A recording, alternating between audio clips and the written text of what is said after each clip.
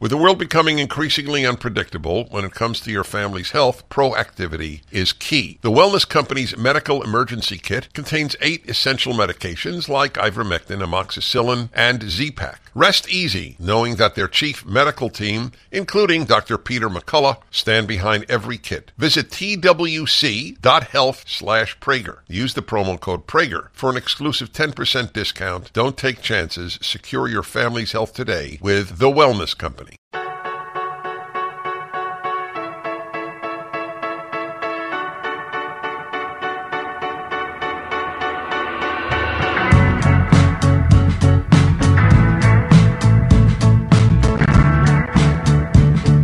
Hey everybody, Dennis Prager here with Julie Hartman, and it's the Dennis and Julie podcast. So I got to tell you folks, and I hope people realize how sincere I am, because it sounds sort of hackneyed or cliched. I really look forward to this. Dennis, you stole my line. I was just about to say, on the days when we don't do the podcast, I miss doing it. Do you have the same thing? Totally, yes. And it's not like I don't have a chance to talk a lot. I know. We talk almost every day on the phone, which is No, great. No, I don't mean that we don't have a chance. That's that right. I don't have a chance to talk to the public a lot. I do a show every day. I Right. do, the PragerU podcast and speeches. But this is unique. We have something very special, and I won't get into that, but it is true. So, hi everybody. I was thinking about the theory that I now have. I always have theories. By the way, just side note, I always have side notes. You're going to get a big kick out of this. So, I've always thought about life from the earliest memories that I have. And in my 20s, so many realizations about life just hit me. And I even wrote my first book then, and it's still in print. It's the most widely read English introduction to Judaism. So I've been thinking a long time. And I remember thinking when I hit my 30th birthday, I don't think these realizations about life are going to come quite as hard and fast as they have been in my 20s. Boy, were you wrong. Boy, was I wrong, exactly. So here's one of my latest. The most important question in life is there a God? Because if there isn't, then this is all somewhat of a bad joke. It's over eternity and oblivion, etc. Second most important is are humans innately good? Because everything changes if you believe that they are. On the personal level, on the philosophic level, on the moral level, I think on every level. So you were in the audience for my debate just this past week, which we are going to put this up on the internet. Just want you folks to know as soon as they get ready technically with the video.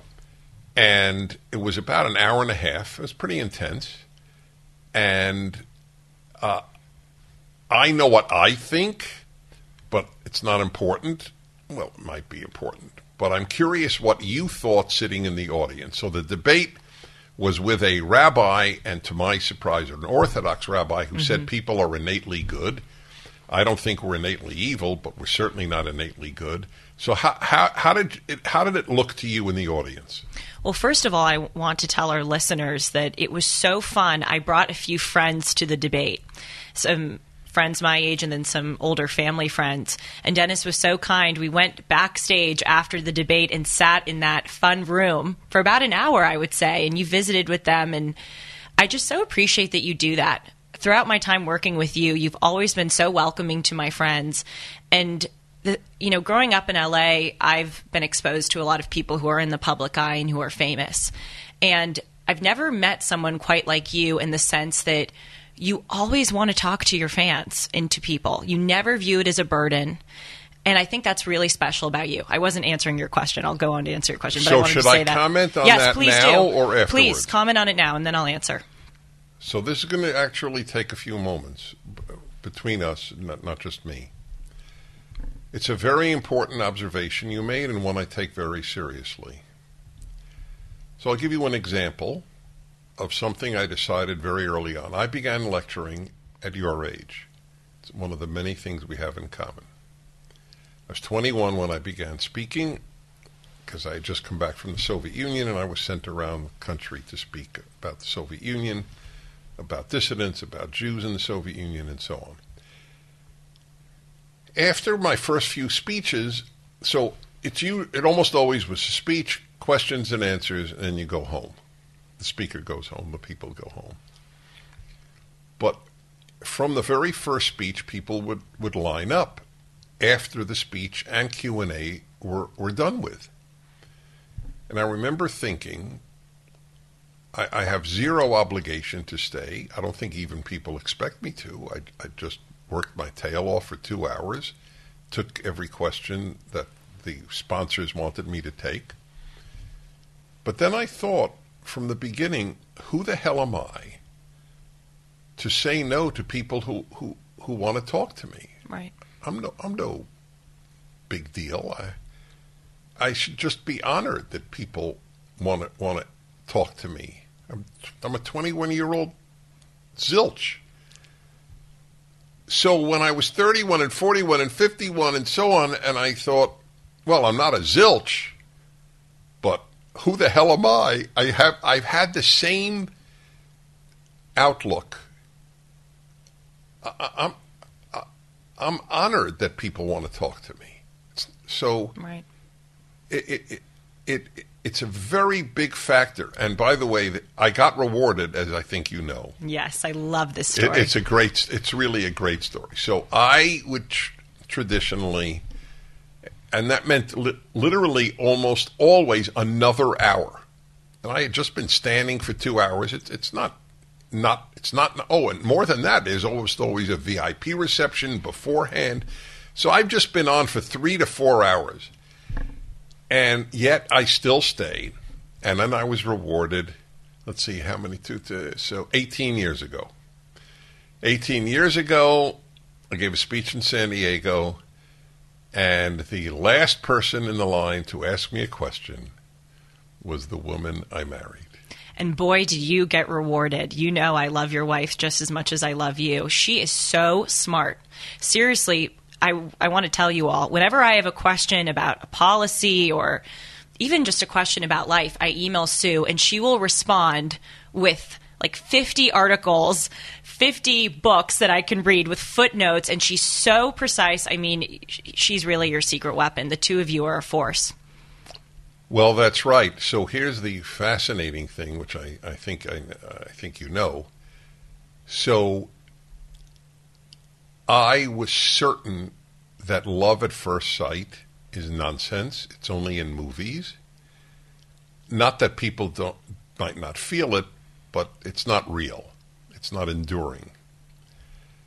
And obviously, I meet women at every speech, just like I met my wife. And I never had the reaction I did. Within maybe 3 minutes, I said, "This is I've met the woman that I should be with," and she didn't know that, but I did. And anyway, my only point is, God rewarded me for all those years of waiting till the last person in line had something to say to me. Well, that motivates me one day. Hopefully, I'll be Yeah, speaking. you should do the same thing. I'll look out for that last guy in line. Don't leave after your speech. Well, I know that we have gone a far away from the original question, and I want to get back to it, but I do want to tell our listeners a really funny story about Sue that we talk about a lot because it's the name I call her and you call her, the bombshell. I just think this is hilarious. So last year when I worked for Dennis, I was on his show once a week, and otherwise I would just help you with your life. And one of the things that I would do was read Dennis's email. And that is, boy, do you get a lot of emails. And just as an aside, thank God you saw my original email a year and a half ago. That's another amazing thing. It's amazing. It really is, because you are just flooded with them. Anyway, occasionally Dennis will get a mean email from someone, and I thought one of them was so funny because it was just this paragraphs saying, Dennis Prager, you bigot, you white supremacist, you this, you that. And then at the end of it, the guy wrote, the only thing you have going for you is that blonde bombshell Sue. Oh, is that where you got That's bombshell? Where I got it from. Oh, that is That's hilarious. Why it's funny, because the guy was just, right. Crucifying but there you. is something positive about me. And there was something positive at the end. So now we jokingly, whenever I'm around Sue, I go, hello, bombshell. Hello, bombshell. Yes. That's the last thing she thinks she is, which is... I know. Drives me crazy. But. Well, she's beautiful, and she's so smart. Well, you know my line, right? They come for Dennis, and they stay for Sue. They come for you, and they stay for Sue. That's what someone told you. Yeah, that's yes. right. So I yes, just changed exactly. it to Dennis. They come yes, for Dennis, I can't they say stay you. for Sue. That's right, yes. Well, all right, so... Back to the debate. Yes, so... Oh, yes, you were mentioned... The reason we got onto it because you mentioned how I reacted to the people you brought. Yes. So, yeah, that has not changed. That's... And, you know, also one other thing, so people should know this.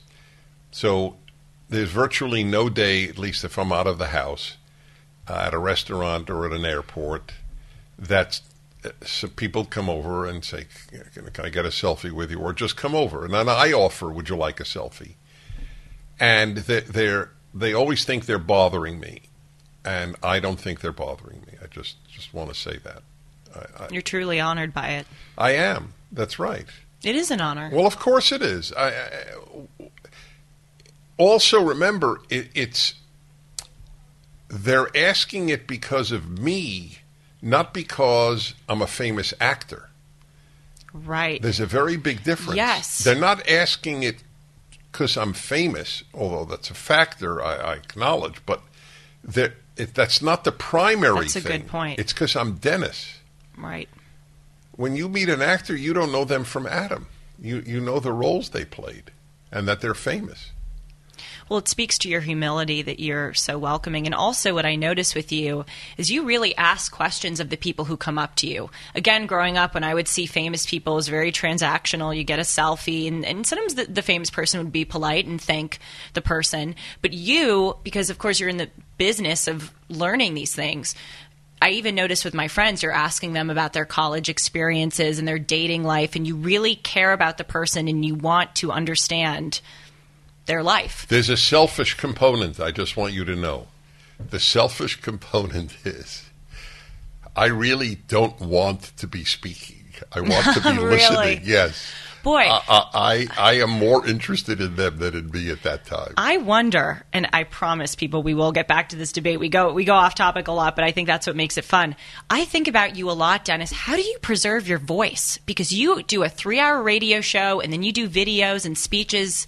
Is that a problem for you? Yes. No, it isn't. But I consciously, I don't remember when, but a long time ago, I decided to speak at the pitch, I guess that's the word, that I was most comfortable with.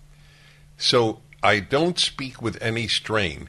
And I think a lot of radio people do because they have a different voice on the radio than in real life. Hey, everybody, and you know what's the way? That's it. If I spoke like that, I would have lost my voice. Right.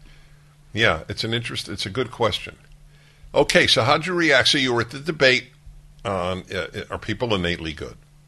I loved it, and I want Sean to put up a picture of this. I was taking notes in the audience, and just the other night we were at Shabbat dinner, and I was taking notes at Shabbat dinner because you have these one-liners that are so powerful.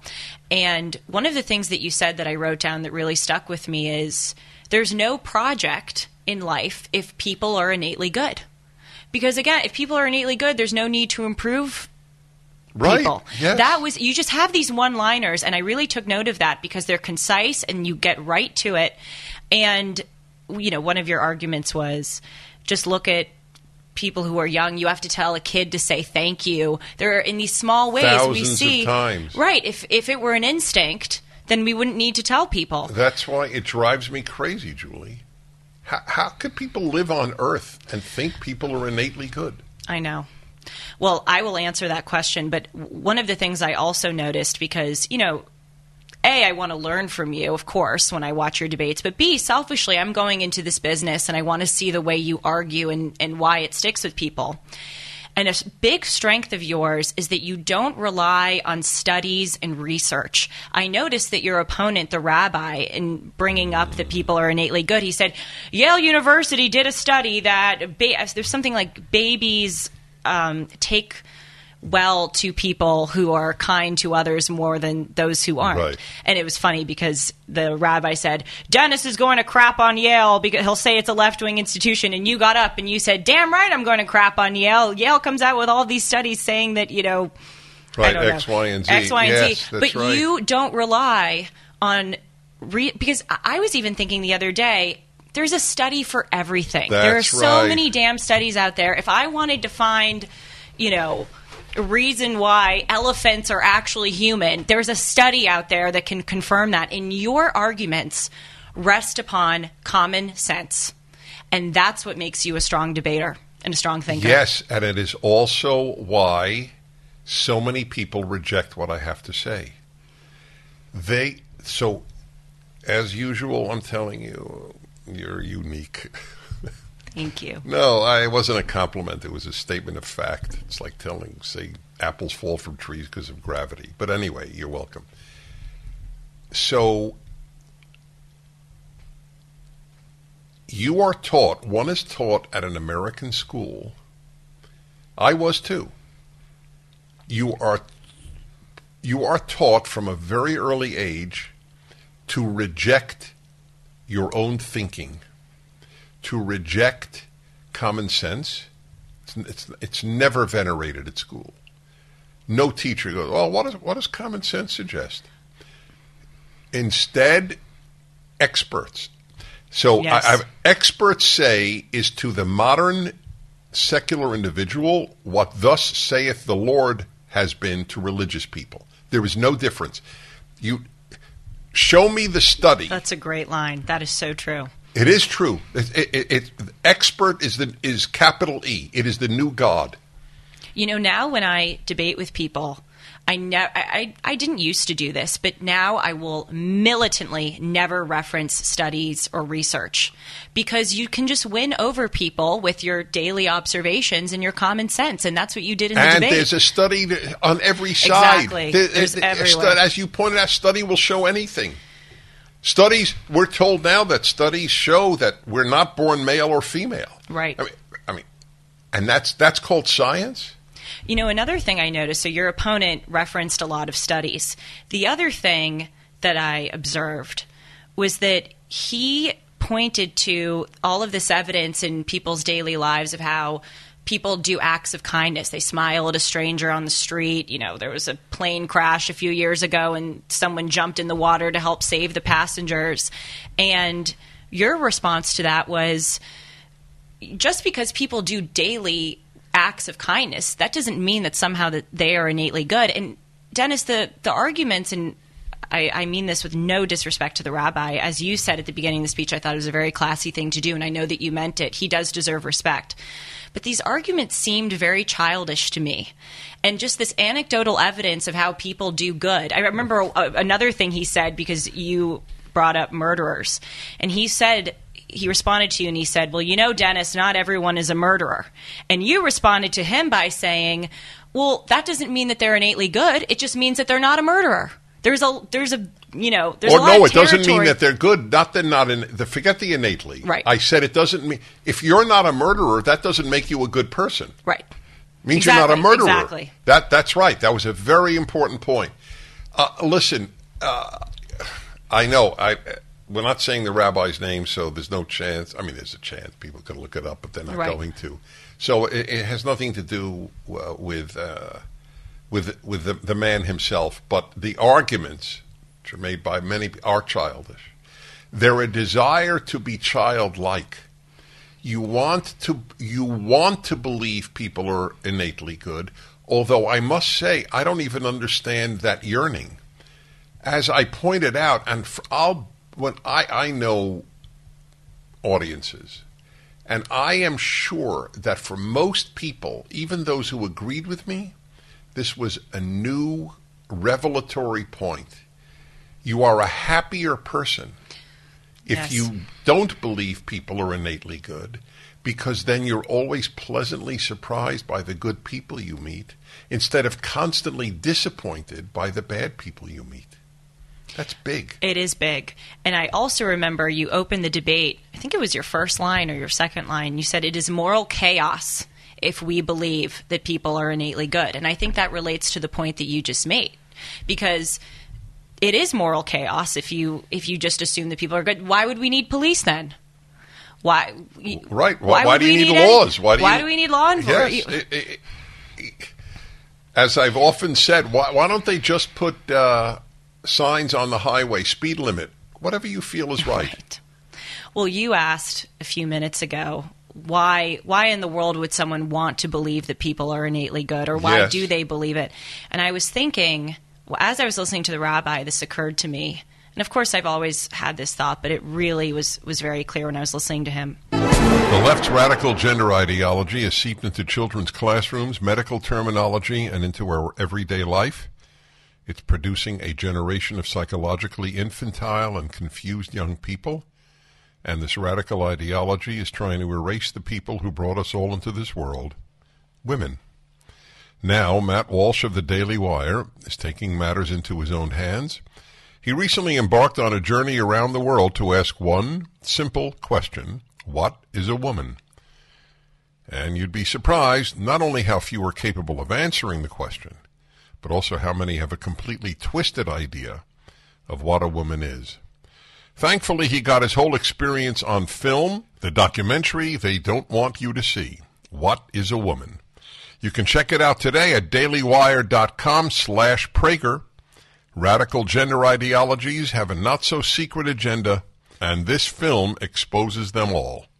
Watch What is a Woman at dailywire.com/Prager. Dennis, you asked me a few minutes ago why someone would ever think that people are innately good. And the answer I have for you is that leftism requires very little of you. It doesn't ask you to look inside yourself and recognize unpleasant things.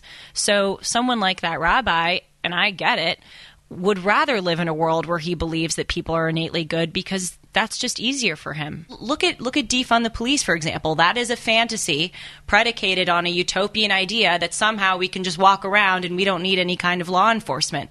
So it's intellectually and morally shallow to think that people are innately good, because in a way you're just trying to save yourself from a kind of pain in processing that people are innately not good.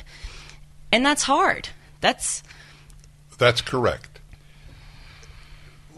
We discussed this, I believe, last time, but it's sort of preoccupying me lately. So I'm doing a PragerU video on this as well. Right. The notion that if I have good intentions, that's all that matters. It's back to the basically good. If I'm basically good and I have good intentions, then I must be right. That is the reason that people on the left are convinced that every conservative is evil. Because if they're good and they have good intentions, then clearly we don't have good intentions. Right. And whether we're innately good or not, we don't have good intentions. So I don't have that view. I think a lot of people on the left have good intentions and do horrible things. Good intentions guarantees nothing good. Nothing. Who doesn't have good intentions? I mean, did we go over this? Because I don't want to repeat this. Did we do this last time? I think we mentioned it last time. Oh, just mentioned it. Yeah, but please expand. You did a column on it last week. Yeah, oh, that's right, yes. But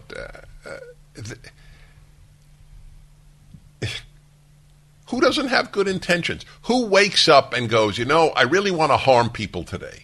Right.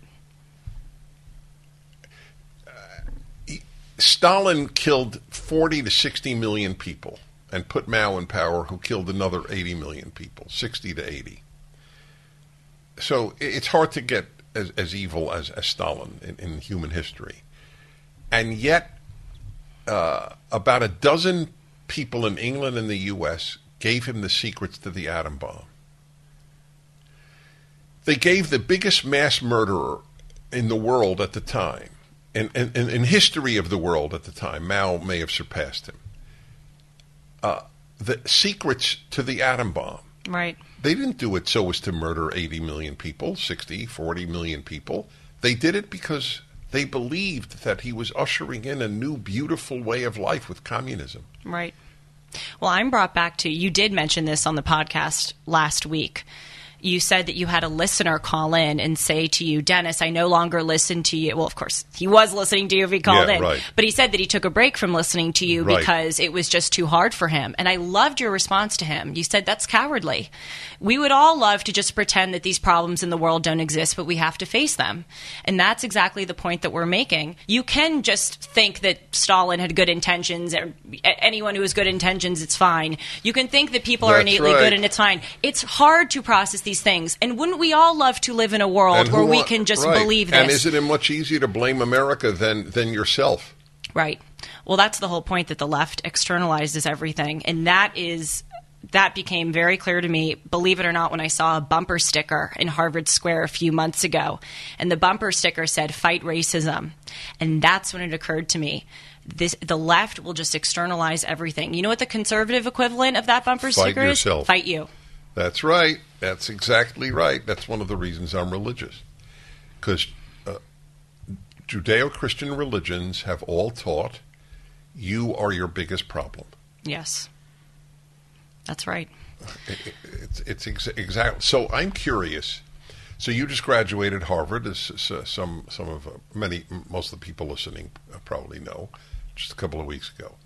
So if I had gone to Harvard, and that's one of my sad things that I never, because of the lockdowns, it was just not really feasible. I know. But I would have loved to have gone and spoken while you were there. But it is what it is. And so I'm curious. Think for a moment, what subject could I have spoken on which would have annoyed the audience the most? Religion.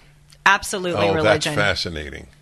There's such a, and I know I've said this. That is fascinating. I was thinking of you're your problem, not America, but you're right. You know, I was actually first going to answer Trump because, I mean, they have a Pavlovian response to Trump. Right. Anyone who says anything good about Trump, you're immediately Nazi. But I think it's religion. And I have found this just among my own peers. They're so hostile to religion. It's not just that they think it's a simpleton mentality, of course, although of course they do. And by the way, Dennis, I readily admit I used to think that a lot of religious people were simpletons back when I was a liberal, because you grow up in these secular environments and that's what you're told. But it goes beyond that. There's a hostility and an anger towards religion and religious people, and I can't quite figure it out. I want to ask why you think that anger exists. But I think it's going back to what we just discussed, which is religion does require you to look inward. And no one is used to doing that. They want to find someone else to blame. And religion gives you no one else to blame but yourself.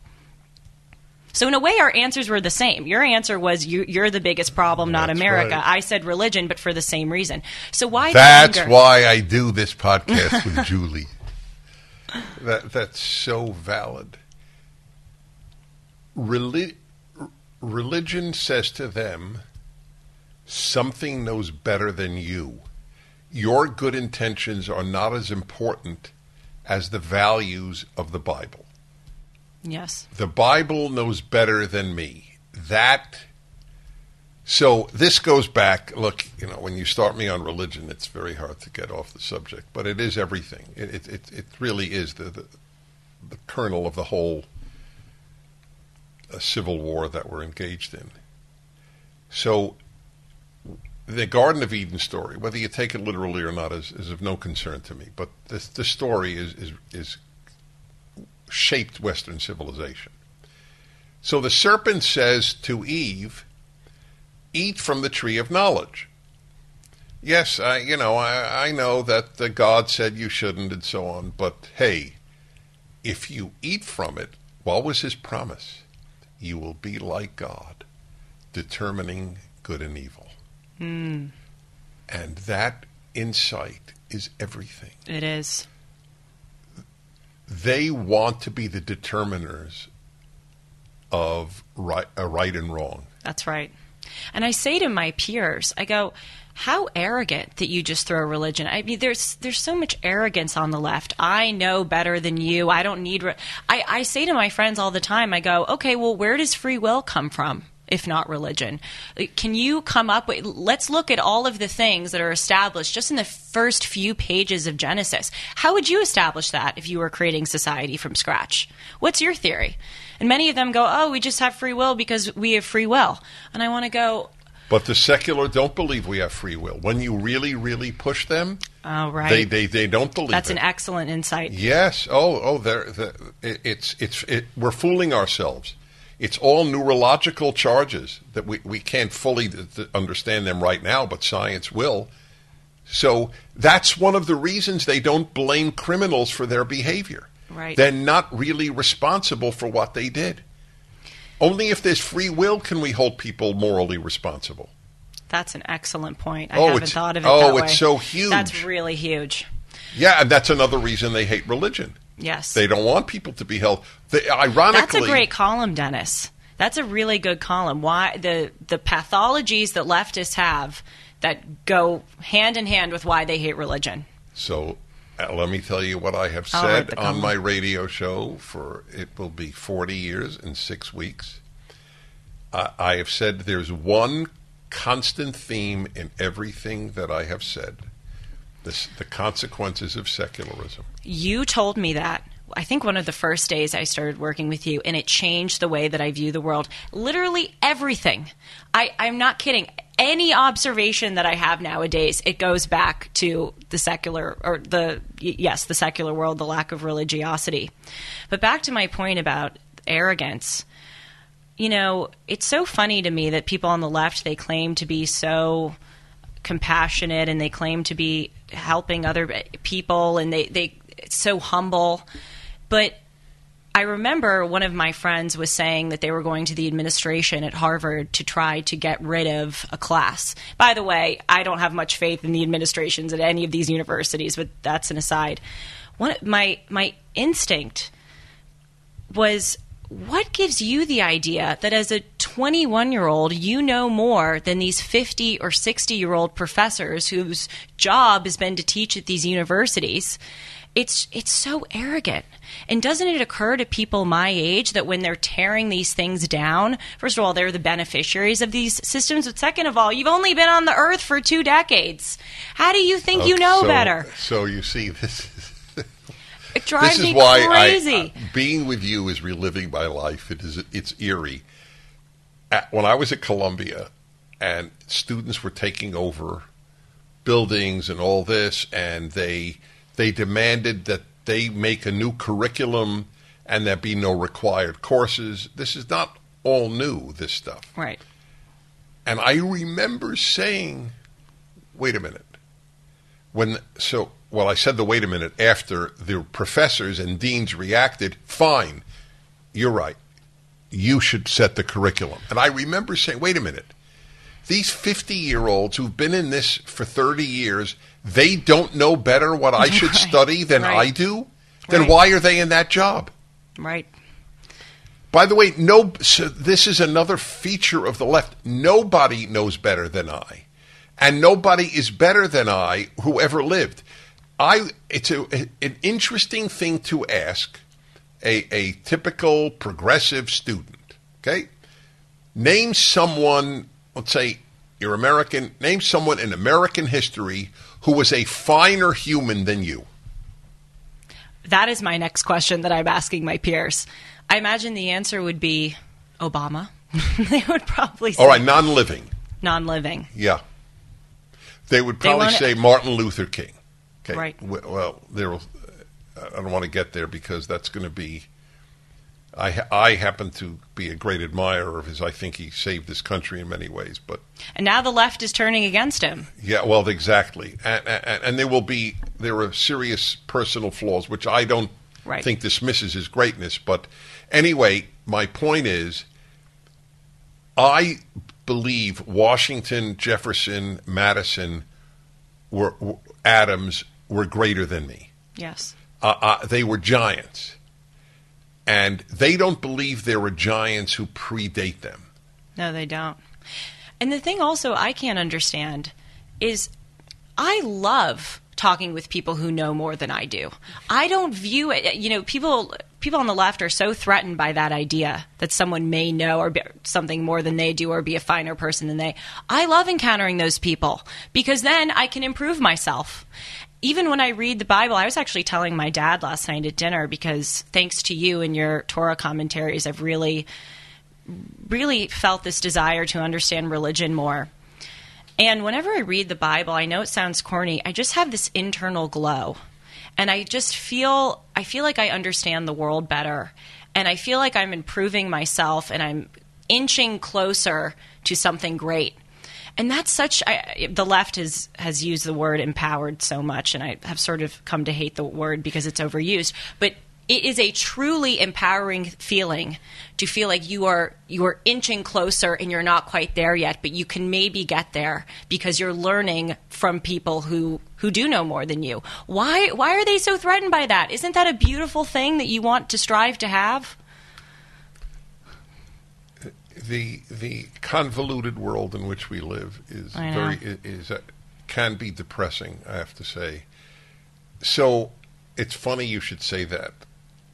What you just said about I want people to be smarter than me. I want people to be better than me. I've often thought the last thing I want for the world is that I be the best person in it. The world is really not in good shape if I'm the best that the world has produced. Dennis, the world is in pretty good shape if you're the best that the world Okay, that's very sweet of you. But I think I'm a good person. I strive to be. I've strived my whole life. Nevertheless, there are better people than me, and I'm dying for there to be better people than me. Right. And I have met people, and I thought that person has really fought his nature even better than I have. Right. And I love that. It's empowering, if you will. It is empowering. As many of you know, I just graduated from Harvard 3 weeks ago, and I'm very proud of that accomplishment. I know firsthand how stressful it can be going to college with all of its uncertainties. The King's College will set you up for success in the real world. Founded in 1938, the King's College is a Christian liberal arts college in New York City's financial district, offering classes in person and online. Uniquely and purposely located in New York City, you will gain more than an academic education. Students also gain a life education.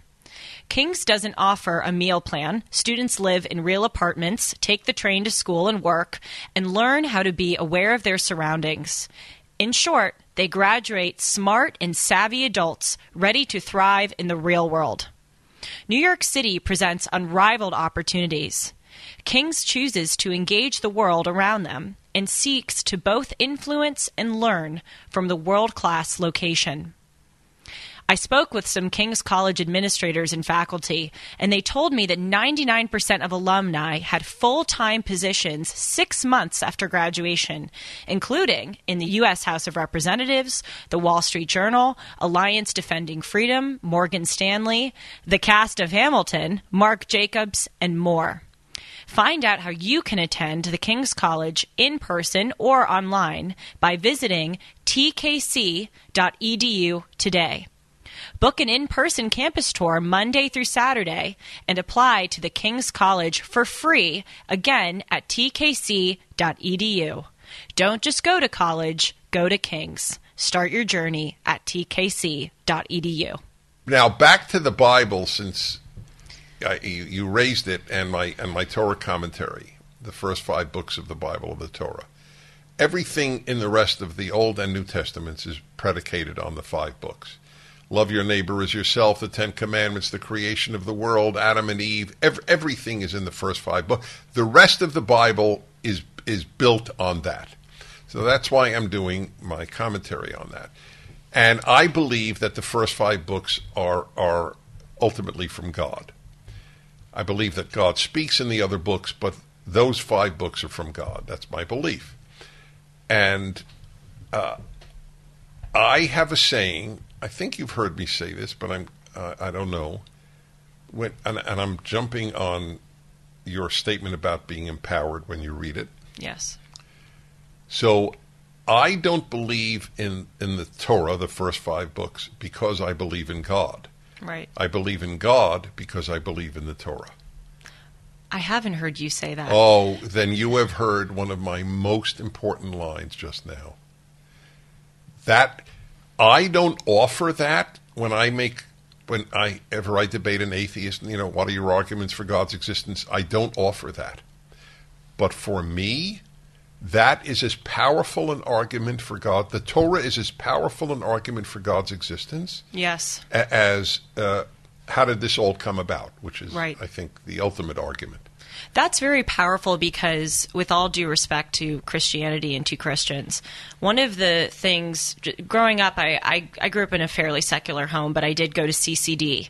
And I remember Tell people what CCD is. I actually, Dennis, this is embarrassing. I don't know what it stands for. Isn't it Catholic something? But it's Catholic religious education. Right, okay, when you're it doesn't younger. matter if the... Okay. Forgive me, Catholic listeners. The first thing I'm going to do in this podcast is Google what does CCD stand for. But I remember one of the teachers telling us,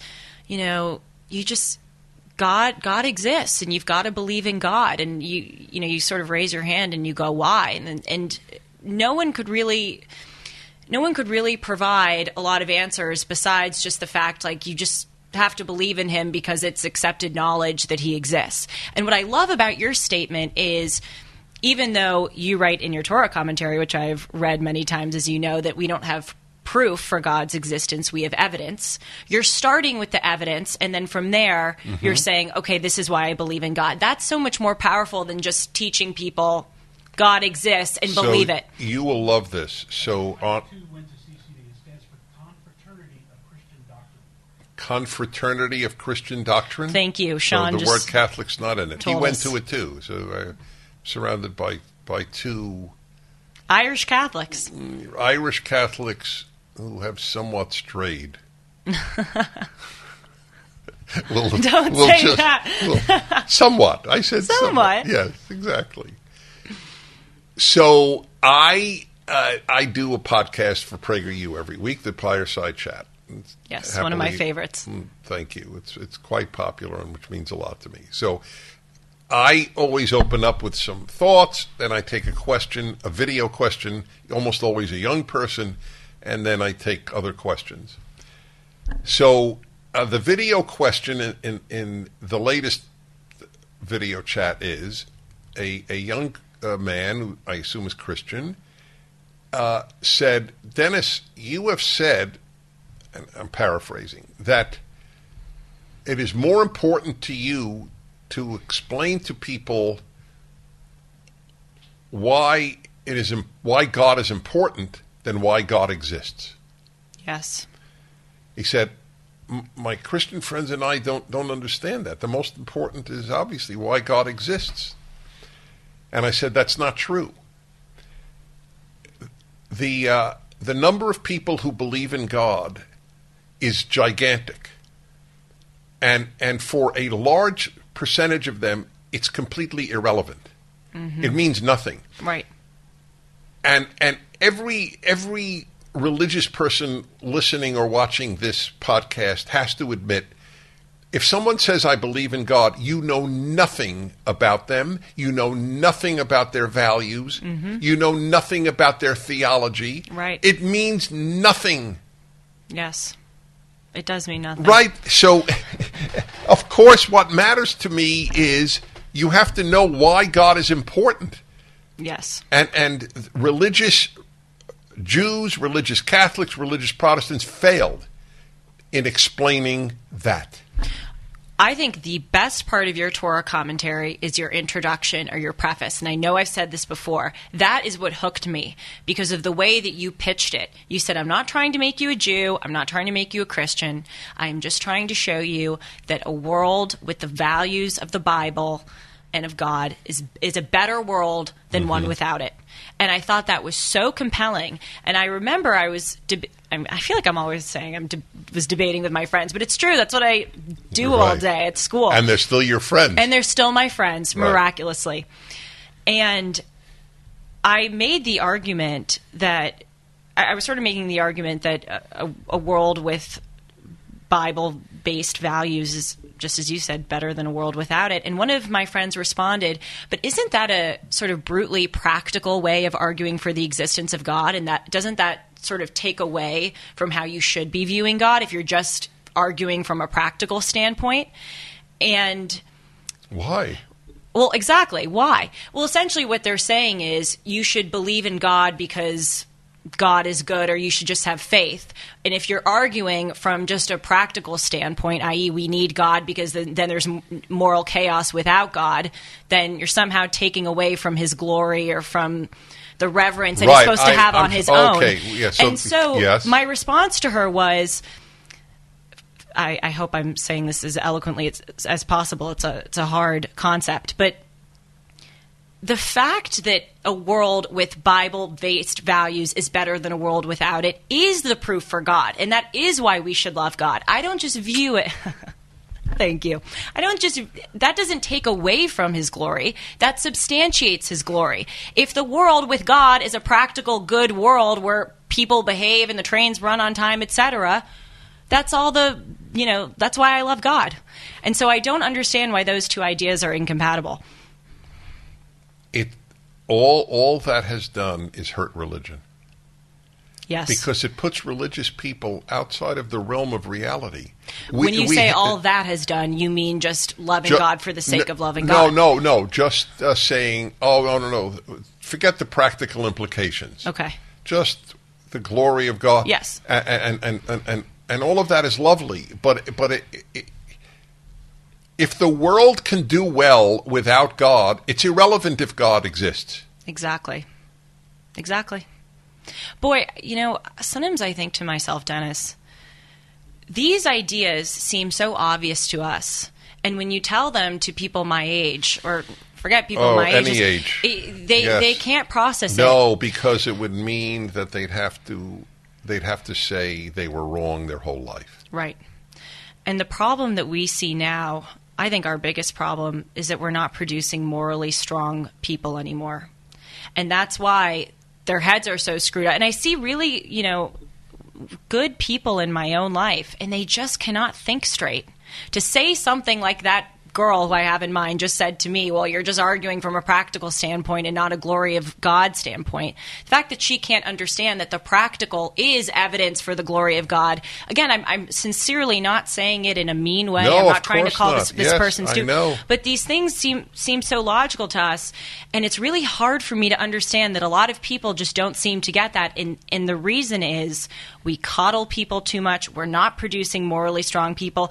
If people are learning in schools that there are 38 genders and gender is fluid and your sex doesn't matter, we cannot teach people that, not only because it's wrong, but also because it jumbles their brain, and people think that it's just confined to the realm of the intellectual, but it bleeds into the moral. When your brain is jumbled in that way, morally you become jumbled too, and that's what we're seeing. That's exactly right. So I'm just going to bounce off what you just said about sex. I don't mean the act of sex, but sexes and gender. Gender, right. MyPillow strives to help everyone get the best sleep of their life. Mike Lindell created the Giza Dream bed sheets to do just that. They look and feel great, which means an even better night's sleep for everyone, which is especially important for someone like me who struggles with sleep. Mike found the world's best cotton called Giza, and his latest incredible deal is the sale of the year. For a limited time, you will receive 60% off of the Giza Dream sheets that comes with a 60-day money-back guarantee and a 10-year warranty. You will receive a set for as low as $39.99. And for a limited time, with any purchase, you will receive Mike's softcover book free when you use the promo code Hartman, that's my last name, spelled Hartman. Go to MyPillow.com and click on the radio listener square and use the promo code Hartman. Along with this offer, you will also get deep discounts on all MyPillow products, including the MyPillow mattress topper, MyPillow towel sets, and so much more. Call 1-800-566-6745 and use the promo code Hartman. Or again, go to MyPillow.com and use the promo code Hartman. Did you know any, or did you know of any transgender students at Harvard? Absolutely, yes. Really? Mm-hmm. How many? That I know? Not personally even. Of or no? 5? There were 5. When you were there just now, there were 5 transgender students? At least, obviously, because you didn't know everyone. At least. So that's a low, that's a low number. Right. So was it mostly transgender men? In other words, women who became men? Oh, that's fascinating. Yes. Yes. It was mostly women who became men. Right. I suspected so. That's why I asked. Why do you suspect so? Oh, because Abigail Schreier's book convinced me that the crisis is far more common of teenage girls saying they're boys than teenage boys saying they're girls. Right. So, did you know any of them personally? Yes, I did. I went to high school with one of them, and then this individual went to Harvard too. So this was a transgender male, obviously. Yes. Yeah. So, if I met this person, what would I think this person is, male or female? Male.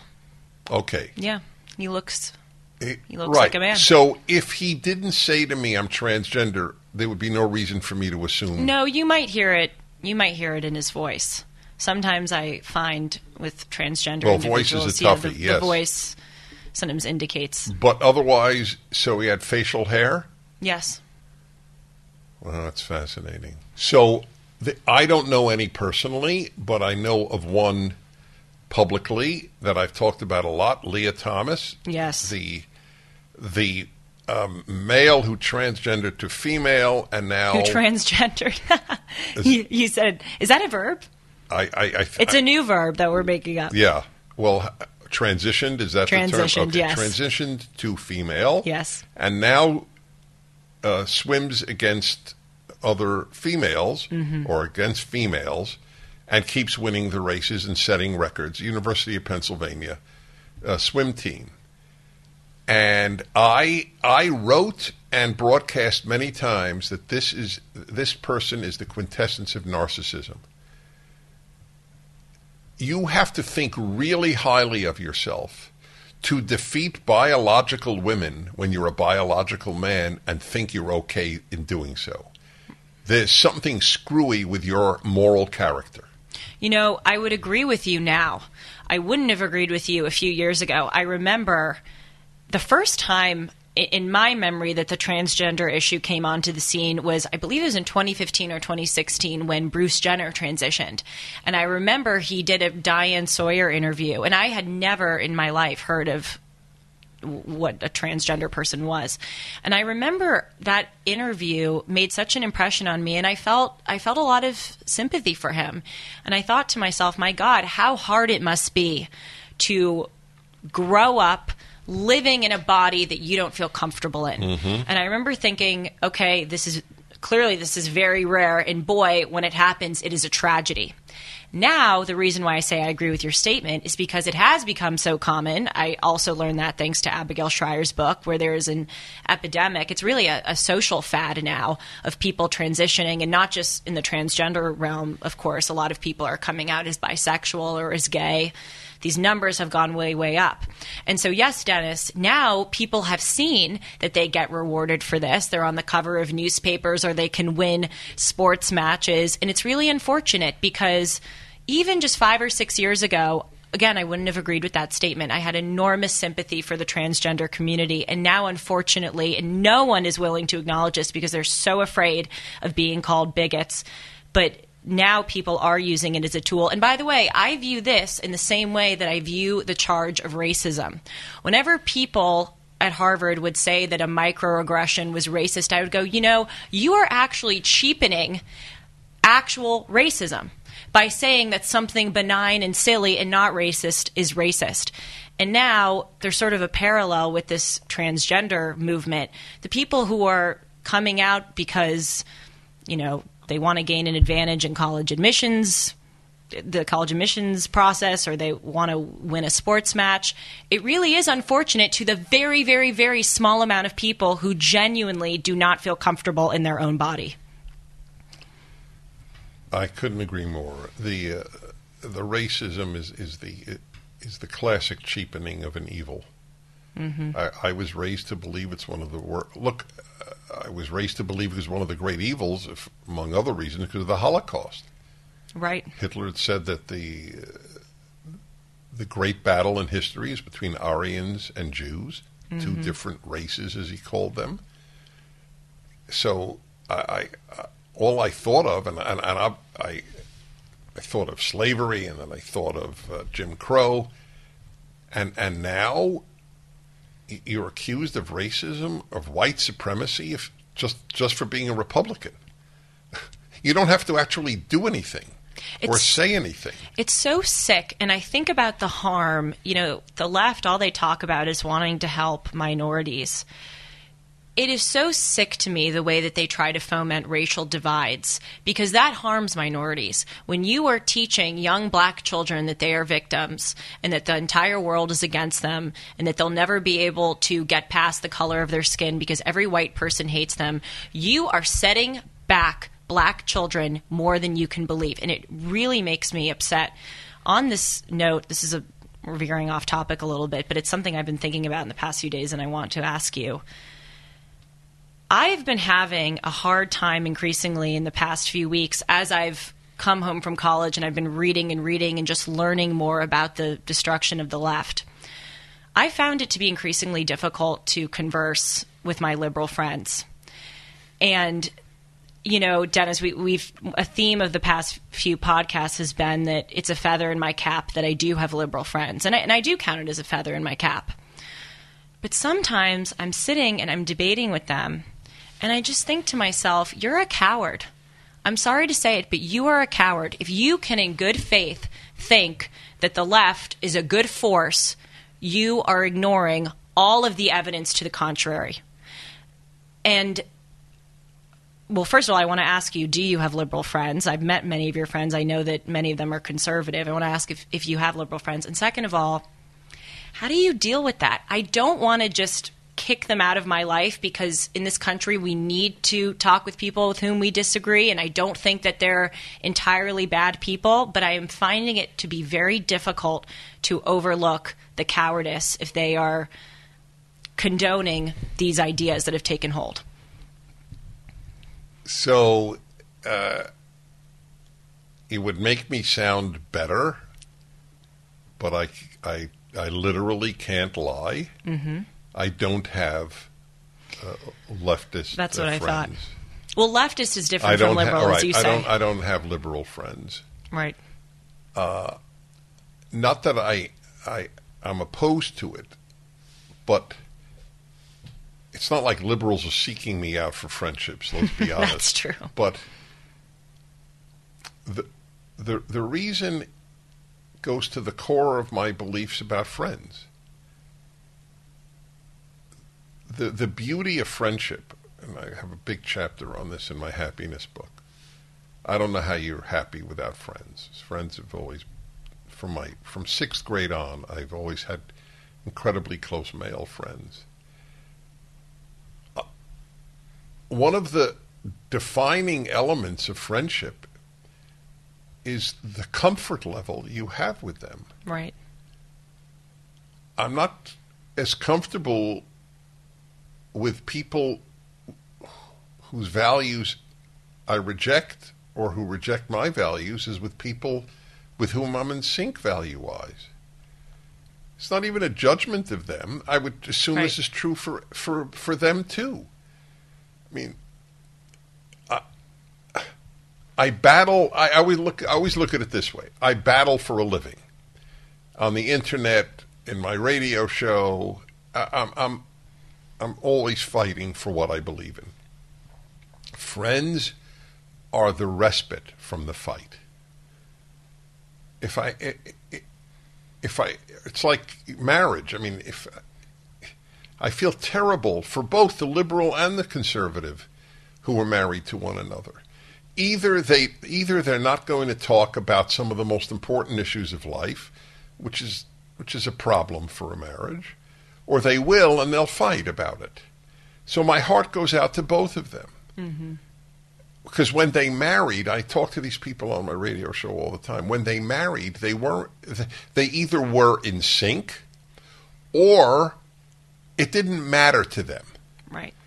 Just, oh, she's wonderful, he's wonderful, we're attracted, we have great times together, we love traveling, we love tennis, all of that stuff.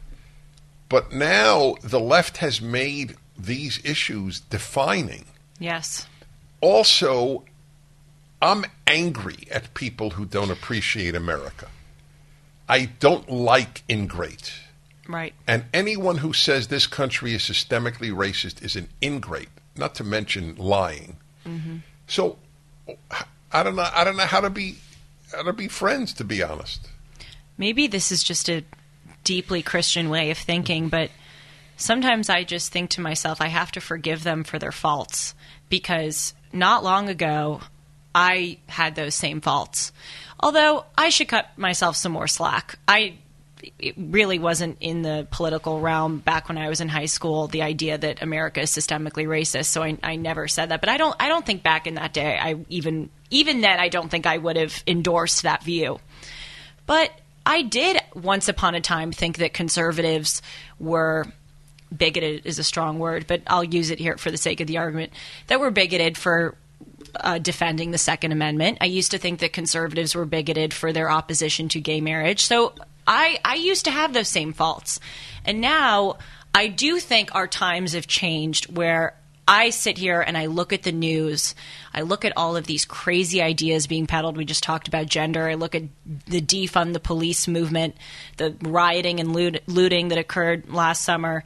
I do think now I am harder on people who remain on the left, because it has just become undeniable that the left is destructive.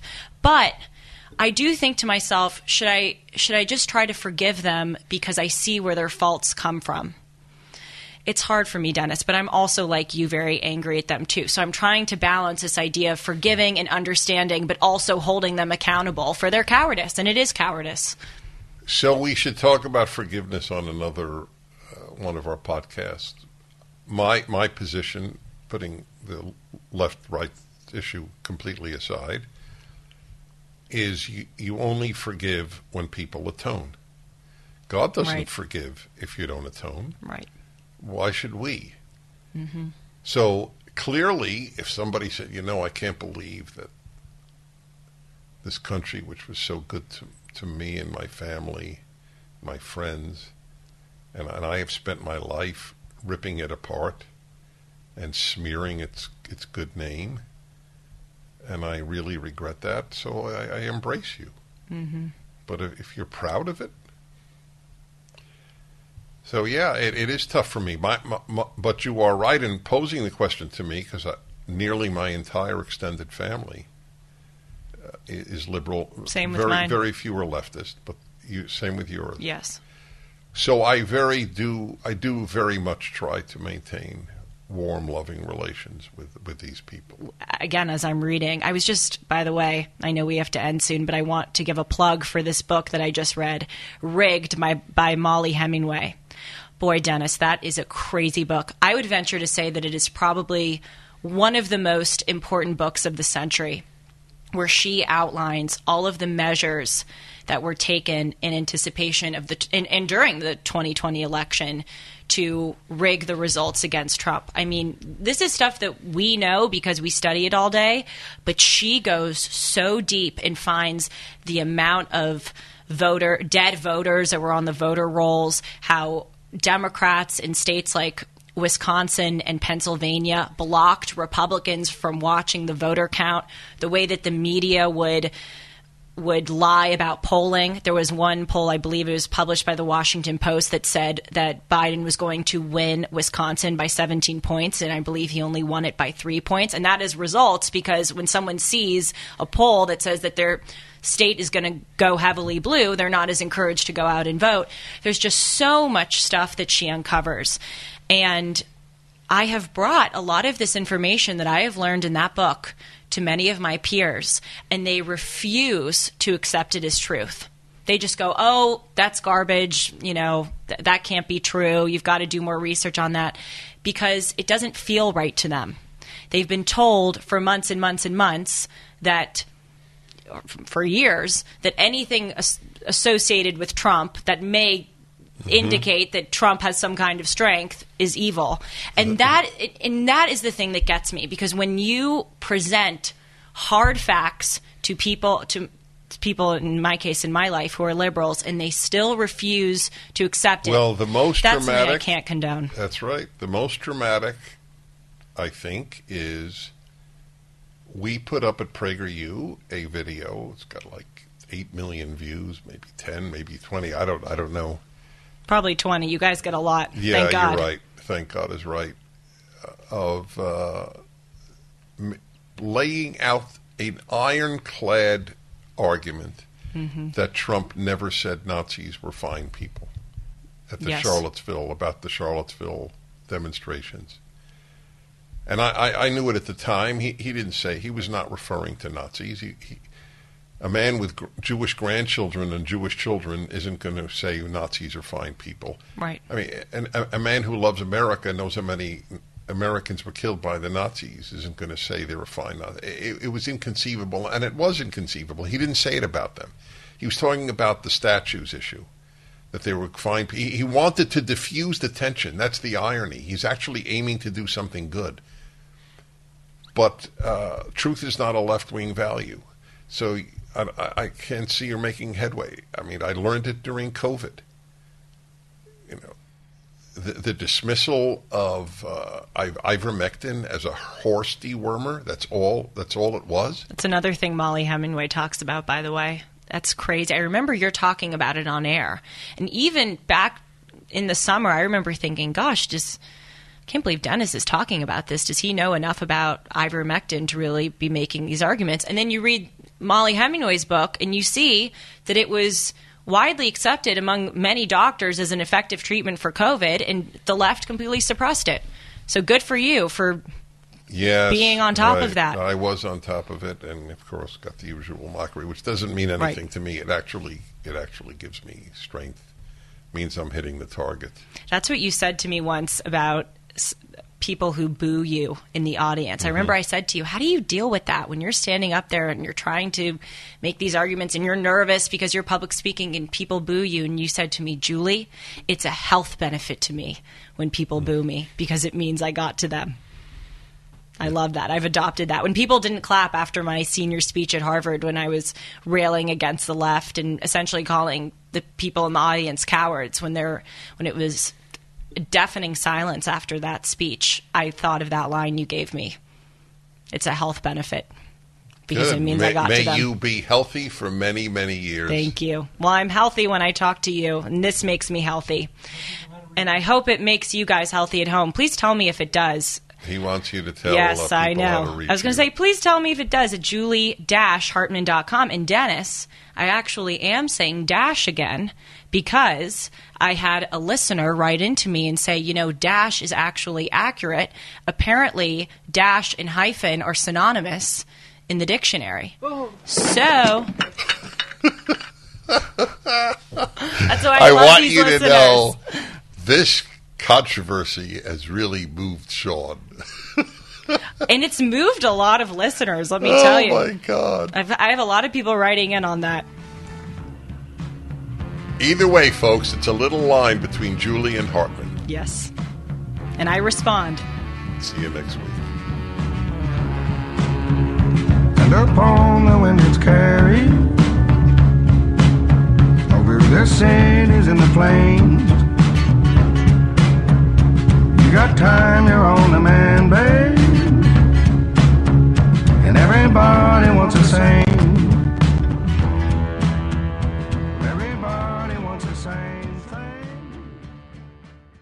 cable news, noisy, boring, out of touch. That's why Salem News Channel is different. We keep you in the know. Streaming 24/7 for free.